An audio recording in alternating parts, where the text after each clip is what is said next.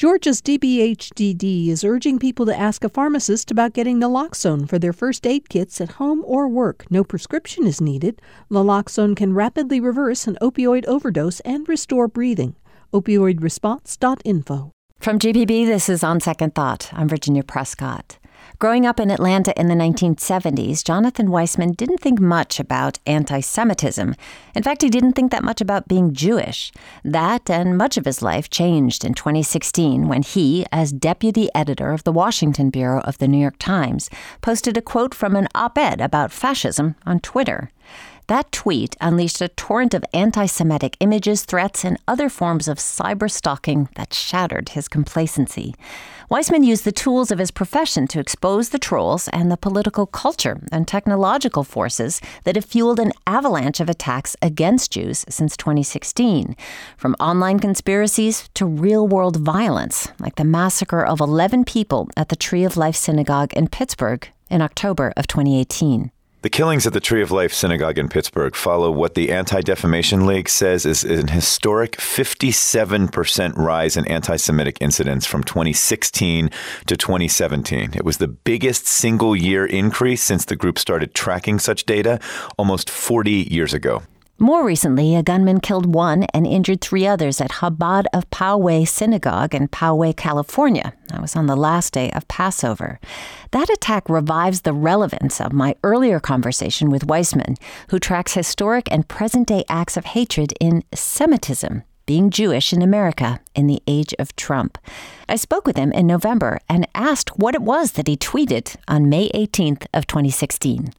Yeah, this is a fairly routine thing in my life. I read this column by Robert Kagan, who is a conservative Brookings Institution scholar. He's Jewish, he's Republican, and he wrote, "This is how fascism comes to America." I took a little snippet of it, slapped it into Twitter, sent it out in the world, and I got this curious response from somebody calling himself @CyberTrump. It just said, "Hello, Weissman." But Weissman was in three parentheses, set off by three parentheses. I kind of intuited Weissman's a Jewish-sounding name. I wonder what this is. And I sent him a note back saying, "Care to explain?" And then CyberTrump sent me another note saying, "What ho, the vaunted Ashkenazi intelligence. It's a dog whistle, fool. I'm belling the cat for my fellow Goyim." And then this absolute onslaught of anti-Semitic hatred started coming my way. So you got these three parentheses was getting your name echoed, I guess they call it. So it's a targeting tool, right? So people who can find it, find you. What kind of responses did they send? Yeah, exactly. Bizarrely enough, and I didn't know this at the time, there was a piece of software called the Coincidence Indicator, blandly named so that Google wouldn't notice it. And if you downloaded this software, you could search out three parentheses. And therefore, the followers of the alt-right, this new kind of form of anti-Semitic, racist bigotry, could search out targeted Jewish journalists for attack. And, the images that I saw were things like my face photoshopped on a victim of the Holocaust about to get his brains blown out by a Nazi, or Donald Trump throwing a switch on a gas chamber with my face superimposed inside the door. One of my favorites was the gates of Auschwitz, but instead of saying "work makes you free" in German, it said "Machen America Great Again."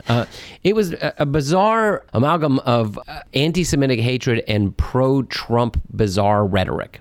So you weren't the only Jewish journalists harassed by the alt-right. There's so many that the Anti-Defamation League actually began tracking it.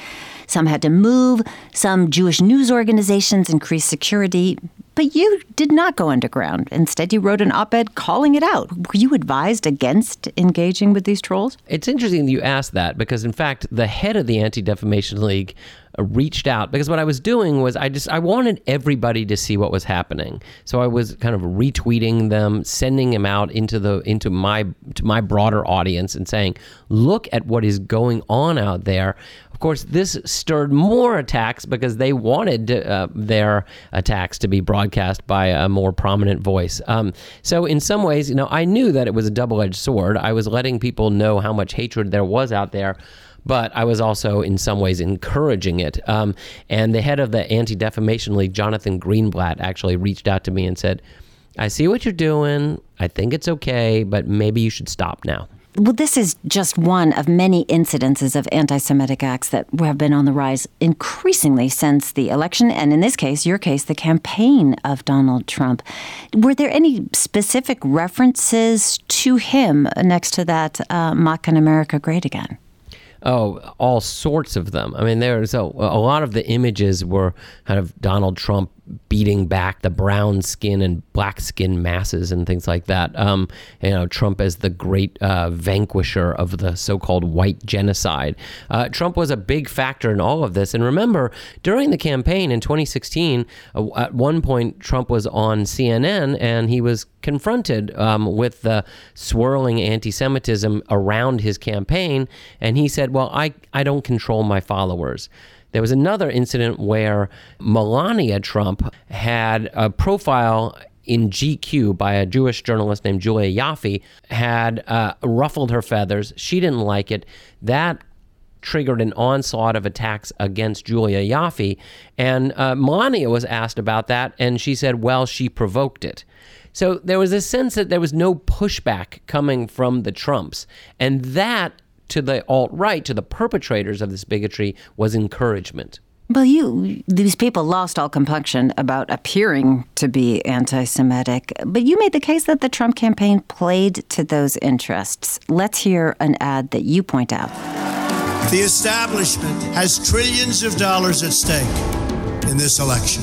For those who control the levers of power in Washington and for the global special interest, they partner with these people that don't have your good in mind. Jonathan Weissman, listeners can't see that ad. What is going on? As he is talking about the global special interests who don't have your back, you're seeing the Jewish faces of George Soros, of Janet Yellen, the Fed chairman at the time, and of Lloyd Blankfein, the chairman of Goldman Sachs. And, a lot of people might not have known that Janet Yellen, Lloyd Blankfein, and George Soros were Jewish, but believe me, the alt-right knows. You write in the book that you don't think that Donald Trump was aware of how anti-Semitic his campaign was. Why do you say that? Remember, Donald Trump does have a beloved son-in-law who is an Orthodox Jew, Jared Kushner, and his daughter, Ivanka Trump, has converted to Judaism. His grandchildren by Jared and Ivanka are Jewish. It's hard to imagine that he is an outward, open anti-Semite, right? But he obviously has been told many, many, many times over that the anti-Semites think he's an anti-Semite, that the anti-Semites feel that he is encouraging them. My guest is Jonathan Weissman. He was raised in Atlanta. He's now deputy Washington editor for the New York Times. And we're talking about his book, Semitism, Being Jewish in America in the Age of Trump. Well, this book helped me understand an alt-right worldview that I didn't really know about before. The white supremacists believe that Black, Latino, and Muslim people are inferior, yet they're somehow taking over my country. Help us understand how hating Jews fits into that. Right. In the worldview of the rising white nationalist movement, there is something called white genocide going on, that the white people are being eradicated or at least replaced. And they look at the Latino and Muslim immigrants and African Americans, and they think, wait, we believe that these people are inferior, so why are they winning? And then they have to search for the puppet master. And the puppet master in this case are the Jews, specifically European descended Jews called the Ashkenazi Jews. For some strange reason, I have no idea why, they have decided that the Ashkenazi Jew is the most intellectually powerful member of the human race, but he or she is inherently nefarious, always using that intelligence for nefarious purposes. In this case, he is orchestrating the white genocide. And so when we saw them chanting in Charlottesville, Jews will not replace us. Jews Jews will not replace us! Jews will not replace us! That's what they are talking about, that Jews are replacing whites with the ground troops of the white genocide, the black and brown people. So in the ad that says the levers of power, the hands on the levers of power in Washington? In Washington and globally in the United Nations, look across the globe, the rise of this kind of bigoted authoritarian nationalism spans the globe. Well, you learned a lot about the origins and how Twitter trolls are unleashed, beginning with Gamergate. First, remind us of what happened there. Yeah, I'm glad you brought that up because, for the longest time, the anti-Semites and the bigots and racists on the internet kind of lived in their own little worlds. They were on Stormfront or the Daily Stormer, and they read each other on their own websites, but they didn't really reach out. Then this strange episode called Gamergate happened in about 2011, 2012, 2013, where the kind of lads in their parents' basement who played video games decided that a small group of women video game designers needed to be destroyed. They were creating feminist, touchy-feely video games that did not fit with their conception of, first-person shooter, mow them down kind of video games. And they began attacking these women designers online. They doxed them, meaning they would publish their social security numbers, bank records, whatever. They put out their addresses. They really tried to destroy these women, and they really almost did. To the alt-right, to those people who had been living in their own little racist ghettos, this was a seminal moment because they said, wow, we've got to learn how those guys are doing it. They're learning how to weaponize the internet, and we should do the same thing.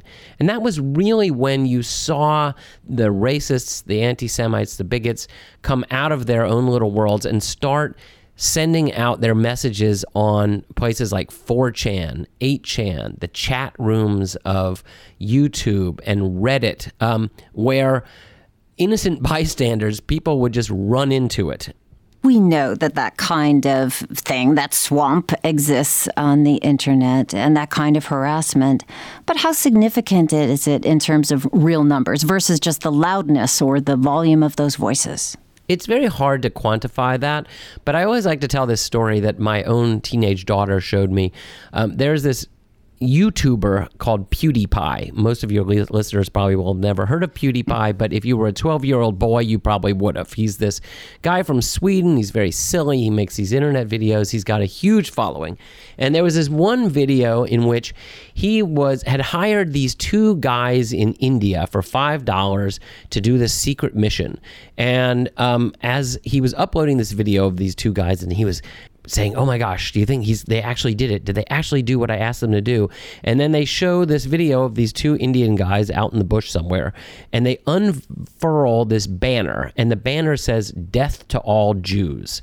Now, PewDiePie is he is acting bashfully, and he says, I can't believe that they did it. Oh, I feel so ashamed.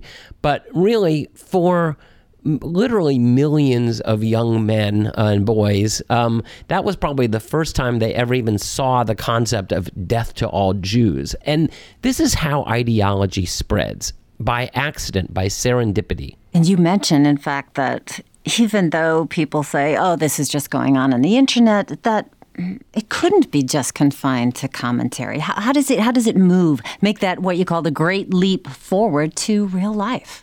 When did you first see that? Well, when most people first saw it was at Charlottesville. The great melee of the Unite the Right rally was when people realized this was flesh and blood. Now, it had happened before then. There was an incident where a follower of the so-called Alt-Reich had stabbed to death a young African-American student in College Park, Maryland. There was another incident in which a follower of the Alt-Right was berating two teenage girls who were wearing the hijab in Portland on the light rail, and two men stood to confront him, and they were stabbed to death in broad daylight.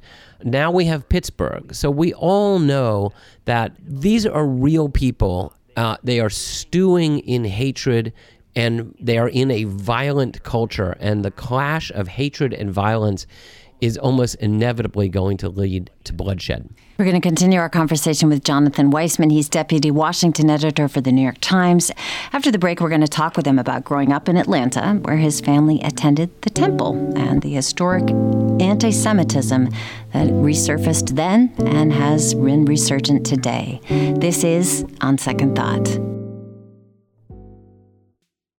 I'm Virginia Prescott. We're back with On Second Thought from GPB and my earlier conversation with Jonathan Weissman, deputy Washington editor for the New York Times and author of Semitism, Being Jewish in America in the Age of Trump. Weissman grew up in Atlanta, where his family attended the Hebrew Benevolent Congregation, known as the Temple, the very synagogue bombed by white supremacists in 1958 in retaliation for the rabbi and congregation's support for Dr. Martin Luther King and the movement for equality. Shortly after the blast, Mayor William Hartsfield spoke on WSB TV. The end result of bigotry and intolerance. It was an inciting event in the union of Jews and African Americans in the civil rights movement. Jonathan, after these attacks, virulent attacks by this unhinged white supremacists online, you think, I'm a son of the South, not a Hasid from Crown Heights. Why me? What were you taught about the history of anti-Semitism, even that bombing as a kid growing up in Atlanta? My parents are New Yorkers, but they moved to Atlanta when I was just 2 years old. I really do think of myself as an Atlantan. And when they moved, they joined the Temple because of Jacob Rothschild and because of its prominence in the civil rights movement. Now, personally, growing up in the South, I saw a lot of racism, no question about it. I didn't see a lot of anti-Semitism. I really didn't think much about it. That was somewhat understandable. As I was researching this book, I found an amazing thing. I found out that possibly the most famous Jew that's ever lived in Atlanta was a member of my synagogue, the Temple, and it was Leo Frank. Leo Frank was lynched in one of the most seminal moments for Jews in this country. And for some reason, the Temple kept it hush-hush that he was actually a member of the congregation. I was shocked by this, but, there's something about the Jewish community in Atlanta that has always downplayed anti-Semitism, even as it has participated very publicly in the civil rights movement. That's interesting. In fact, you make a point that, you were bar mitzvahed, you learned as little Hebrew as possible to get through the process, but not a real sense of Jewish identity. You tell a story in the book about, in fact, not really knowing about oppression of others, and you realized it when you were at summer camp in North Georgia. What happened there? Yeah, I went to a YMCA camp, Camp Pioneer, in North Georgia, and it was a very integrated camp. About half the kids were black, half the kids were white. I was in this funny cabin where the black kids were from, pretty rough parts of Atlanta. They were tough guys, and I was this, Sandy Springs suburban kid.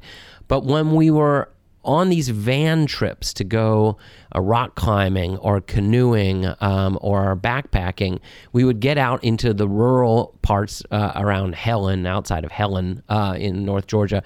And all of a sudden, these tough kids from downtown Atlanta would freeze up, and they were afraid. And I remember one time pulling into a gas station and the kid saying, "Hey, Jonathan, go out and get us, something to drink and some moon pies." And I said, "Why don't you get out?" And they said, "No way, we'll never get out there." I mean, they were petrified of the kind of what they called the crackers of North Georgia back then. This was like the late 70s. I hope they wouldn't feel the same way then, but it was really a revelation to me that I was not aware of the depth of fear and hatred still in my home state. So that wasn't something that you were raised with, this idea of, Leo Frank was lynched, 1915, how many years beforehand would that have been? That was not carried by the people in your family or in your temple. No, I don't think, it's interesting. When Leo Frank was lynched, about half the Jews of Atlanta just up and left. The other half kind of went into hiding. The rabbi at the temple at that time, Rabbi Marks, actually banned huppah weddings, which were the traditional Jewish wedding. And he actually recruited a Christian choir from across the street. The temple became a much more frankly, church-oriented, church-looking place. It was as if we weren't going to stand up for ourselves. We were kind of going underground. Now, the temple is a lot different now, so I'm not at all saying that has continued. But at that time, the response to anti-Semitism in Atlanta was not defiance. Remember, the Anti-Defamation League really got its start when Leo Frank was lynched, but that was in Chicago and New York, not Atlanta. But you're pointing out a key to something that just resurfaces over and over again in the book. This idea that there are these waves of anti-Semitism for Jews. After the Leo Frank murder, the congregation went underground. That changed. And you yourself, you got kind of lulled into this, what do you call it, the subtlety of the suburbs. You were protected. You married a blonde Southern Baptist, raised your two daughters as nothing, as you say. But you still brought them to High Holy Days observances. What did you want for your daughters to understand about who you were as Jews? There was this kind of simple notion that we could all just kind of meld into Americanness, that we didn't need a religious or a cultural identity. But one of the big lessons of 2016 for me is, you can downplay your Jewishness, but eventually your Jewishness will find you. And I've become much, much more Jewish identified since then, as have my children, frankly. Well, okay, so I want to go back to this, what was set off by the lynching of Leo Frank in 1915. And quickly, just a little backstory on that. Many of our listeners may know it, many more, like you didn't, may not. Well, so Leo Frank was a New Yorker. He had come down to Atlanta as an engineer, and he was the manager of a pencil factory in Atlanta. During that time, I think she was a 13-year-old girl, Mary Fagan, was raped and murdered at the pencil factory. Now, most evidence suggests that kind of an itinerant worker had done it, but the powers that be in Atlanta had decided, no, it was this strange, out-of-town New York Jewish guy named Leo Frank. He was the perpetrator. And the trial, after Frank was accused, the trial became a huge sensation. It whipped up anti-Semitism that really had not been seen in the South for quite some time. Leo Frank was considered some alien pervert that had to be taken care of. Now, he was convicted of the murder, even though there was a lot of sense that it couldn't have been him. And the governor of Georgia at the time was really a profile of courage, commuted his sentence to life in prison. Now, that doesn't sound like much of a profile, but he was not going to be hanged. He was going to just be in the Milledgeville prison camp for the rest of his life. This did not sit well with the good citizens of Atlanta or greater Atlanta. A posse of very prominent Atlanta citizens, especially from Marietta, went out, dragged him out of the Milledgeville prison, brought him back to Marietta, and using the rope supplied by a former Cobb County sheriff, lynched him on a tree in what is now an area near the Big Chicken. So bizarre and so upsetting. We're talking with Jonathan Weissman about Semitism being Jewish in America in the age of Trump, remembering the horrible case of the lynching of Leo Frank in the early 20th century that set off a very dark period for Jews. In fact, you say that 1920s and the 30s were pretty much the darkest hour for American Jews.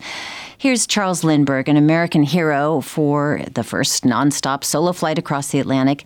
He's urging the U.S. to stay out of World War II here by advocating for an America First attitude.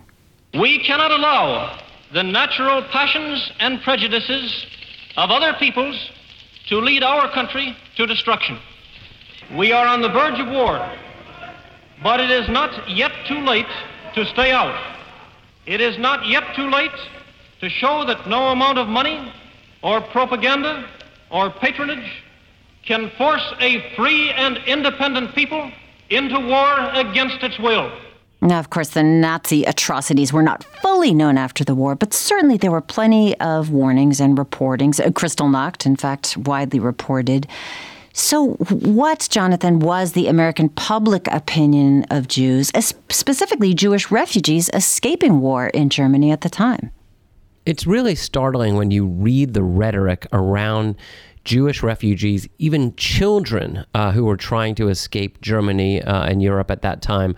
It sounds exactly like the way we talk about refugees from Syria or from Central America now. They were portrayed as terrible national security risks, as racially inferior, as infiltrators of our country. And public opinion was very much against letting these Jewish refugees into the country. And by and large, they weren't. And many, many Jews went to the slaughter in the Holocaust because they could not come to the United States. There were a number of prominent anti-Semitic voices at the time, including Henry Ford, a well-known American. There were sermons on the radio, Catholic priest Father Edward Coughlin among them, blaming the Great Depression on an international conspiracy of Jewish bankers. Admittedly, I did attack and will continue to attack atheistic Jews and atheistic Gentiles and those who sustain them. But as a matter of record, I will prove that actually I invited and still invite the non-communist, non-atheistic Jews whom I respect and with whom I deeply sympathize to join with me in combating communism.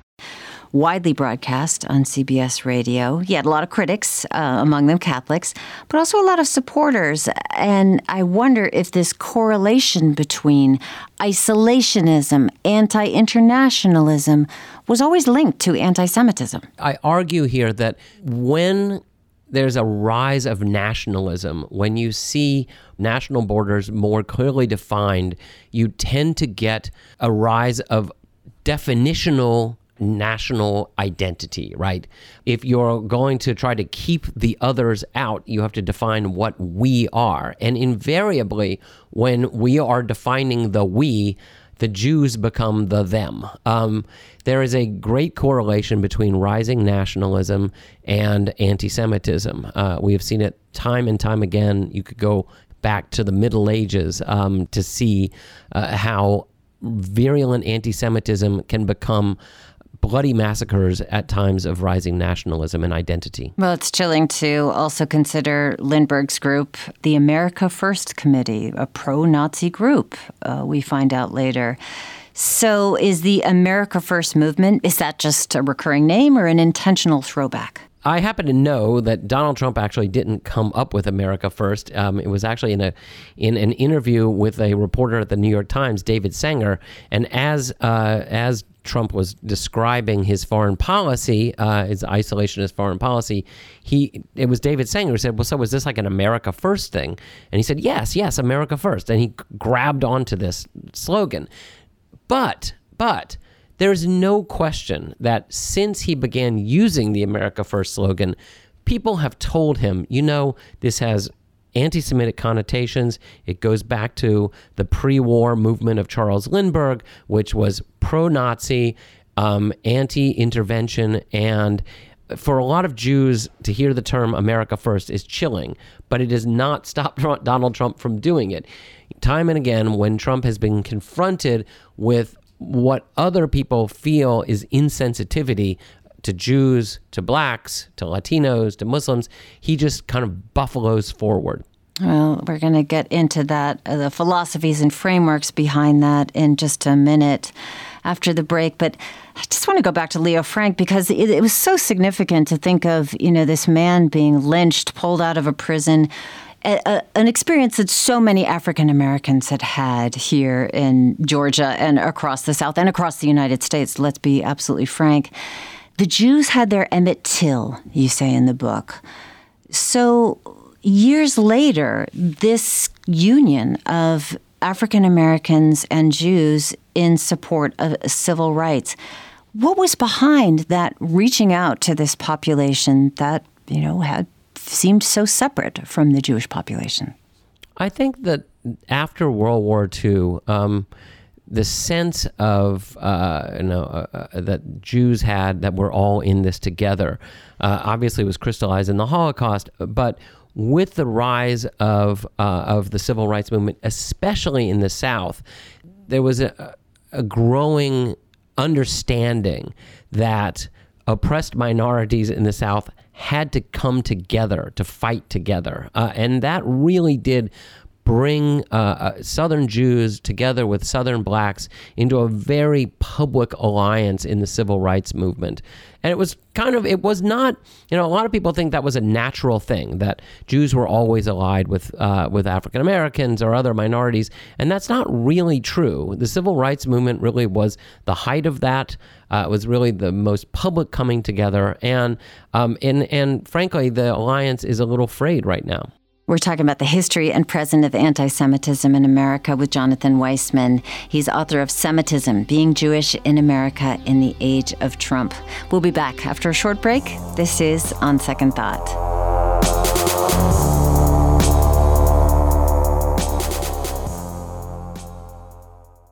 We're back with On Second Thought from GPB. I'm Virginia Prescott. And we're listening to my earlier conversation with Jonathan Weissman, who's deputy editor of New York Times Washington Bureau.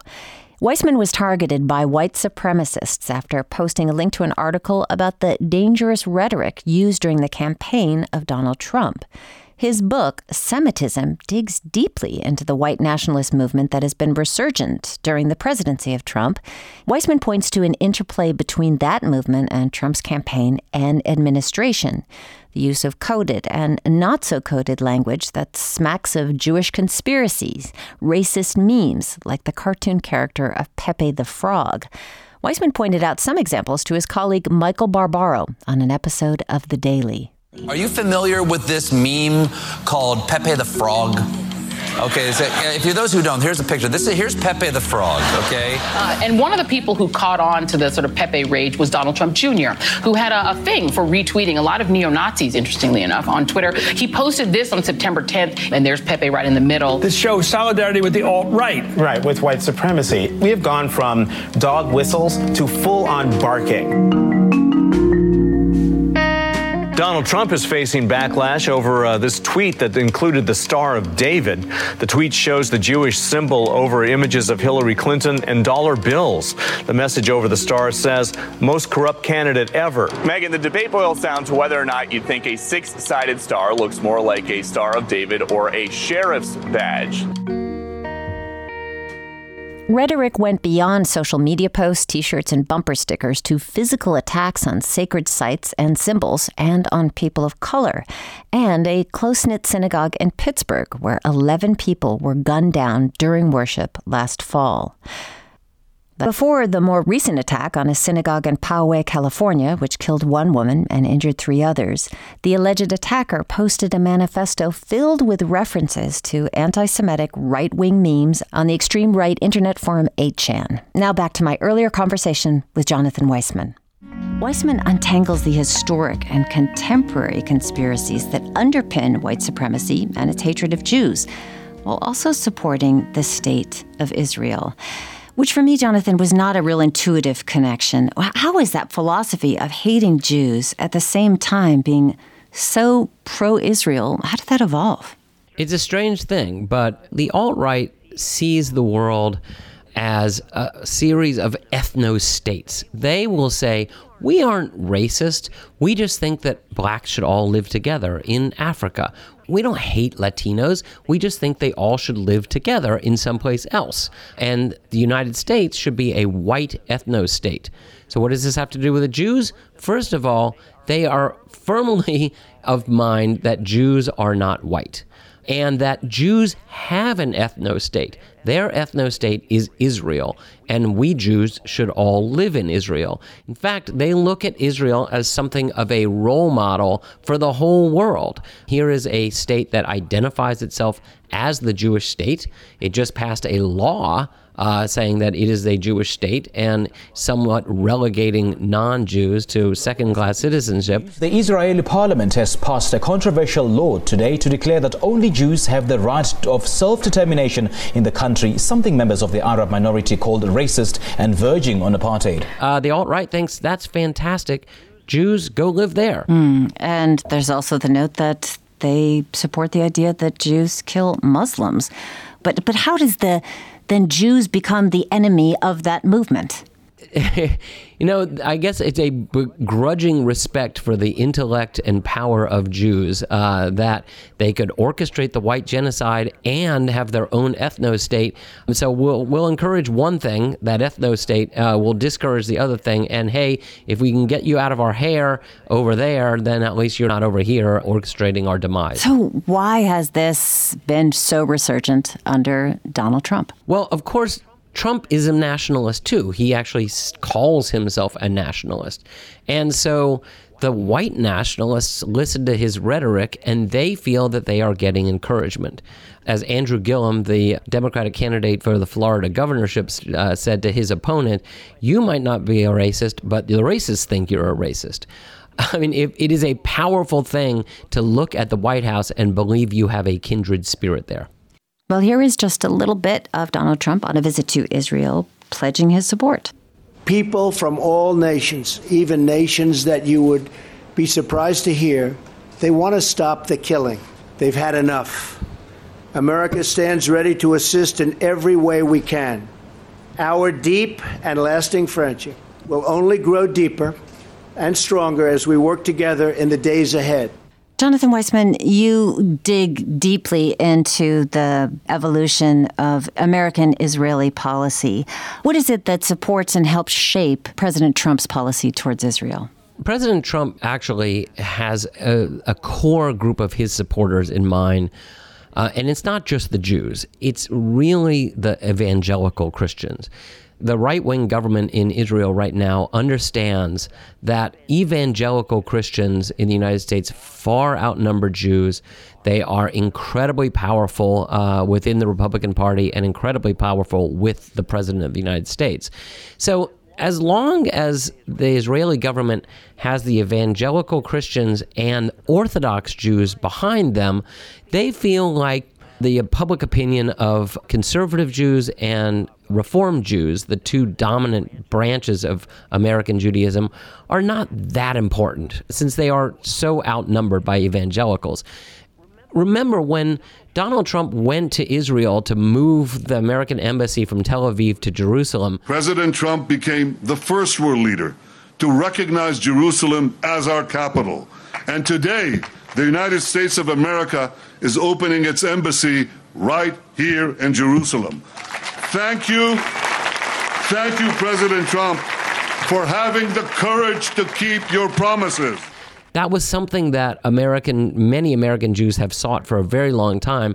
But in the audience that he brought over was dominated by evangelical Christians. And I think that was a very important message that he was sending. Trace back that support for the state of Israel by evangelicals and above all other domestic-based charities, support organizations. You say that it has completely become about Israel. What happened and how?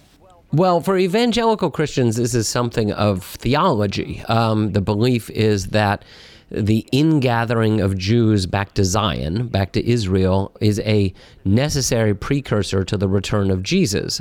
So, of course, evangelical Christians are very supportive of Israel and very supportive of Jews going to Israel. It's part of the religion. For American Jews, over the last 2 to 3 decades, our focus on domestic policy has really been subverted to an overriding focus of our institutions on Israel. That's especially true since the Six-Day War in 1968, in which the Arab world attacked Israel, and in the 73 war, the Yom Kippur War, in which at one point it looked like Israel could actually lose. That really focused the mind, and you also see that some of the American Jewish organizations found that the great common denominator, the one thing that American Jews could agree on, was support for Israel. So it became easier to organize, to grow, to raise money if your focus was on Israel. And I argue in the book that the American Jewish community somewhat lost its focus on what's happening around it by focusing so dominatingly on Israel. So by pointing out that strategy, that plunges you into a thicket oftentimes that has become radioactive, not just for politicians, but for journalists and all kinds of other people who have done research on this. Have you faced the most criticism for this than anything else you do in the book? Absolutely. When I travel around this country, I was in Canada a few weeks ago in Montreal, and I talk about what I call the Israel diversion, how our eyes have been drawn away from our environment over to Israel, and that process has allowed us to be lulled asleep as this rising nationalist movement has come. I always get confronted. People get really angry if they believe that I'm suggesting that we should ignore or no longer pay any attention to Israel. It's actually an issue that divides American Jews tremendously. Well, let's hear. You spoke to Michael Barbaro for The Daily, the New York Times podcast, and played a little bit of a clip from somebody that had called you and left a voice message. It's your despicable Democrat Party that's anti-Semitic. Hate Jews like me. We were once with the Democrat Party, but after 8 full years of anti-Semitism on Obama and the Democrats, we love Trump and we're Republicans. So, Jonathan, your response when you got that message, I'm curious. Well, I kept it just to have it, but I wasn't that surprised. I get this a lot, especially if I go to Orthodox synagogues. I remember being in West Hampton Beach, New York, and being told that I'm an anti-Semite and I'm a self-hating Jew. And, the funny thing is I'm not saying we shouldn't care about Israel. I'm not saying that at all. What I say is that American Jews should be at least as determined to maintain support for Judaism in the United States as we are to keep political support for Israel, at least, but not to the exclusion. And yet, this is somehow a very controversial thing to say among many Jews. Yeah, that was a kind of odd twist for me in an era that you are making an argument that there are so many forces rallying with anti-Semitism in mind, not just online, but in the physical space, in IRL, as we say in internet language. And then there is another group that is saying, we support basically white nationalists. Is that the right conclusion? I would say this. I would say that they would say there is some right-wing anti-Semitism, but it is small, it's insignificant, and it pales in comparison to what they call left-wing anti-Semitism, which is really a rising opposition to Israeli policy or anti-Zionism. I do not say that anti-Zionism is anti-Semitism. Others do. And look, even since Pittsburgh, even since 11 Jews were massacred by an alt-right bigot, I still hear that the real threat is from the left and its opposition to Israeli policy. Mm-hmm. So you talked about shifting the focus to morality and the original mission that Jews had in the world, Tikkun Olam, which is one of those. What does that translate to? Tikkun Olam means repairing a broken world. It is a uniquely American concept to Judaism. I mean, all Jews believe in Tikkun Olam, but American Jews have made it central to our religion. And I actually think that that is how we address what we are seeing around us with this rising bigoted authoritarianism. But are there not many organizations that are like the Tree of Life Synagogue? They had a relationship with welcoming refugees from other parts of the world. Absolutely. One of the motivators of Robert Bowers, the gunman in the Tree of Life, was the support of that synagogue for HIAS, the Hebrew Immigrant Aid Society. This notion that we should welcome the stranger and settle the stranger amongst us, so central to Judaism, which believes you must welcome the stranger because you were a stranger in the land of Egypt. To the alt-right, that is evidence that we are indeed the perpetrators of white genocide. What we see as pure goodness and charity, they see as a sinister desire to replace them. And absolutely, there are beautiful, wonderful efforts at the synagogue level and smaller Jewish organizations that really are focused on these things. My criticism is mostly aimed at the big mainline Jewish organizations that I still believe are not speaking out forthrightly enough. Well, let's talk about some of the themes and draw them to a close in your book. The walls come up, not a good time for Jews. Where are we right now? The walls are very much coming up.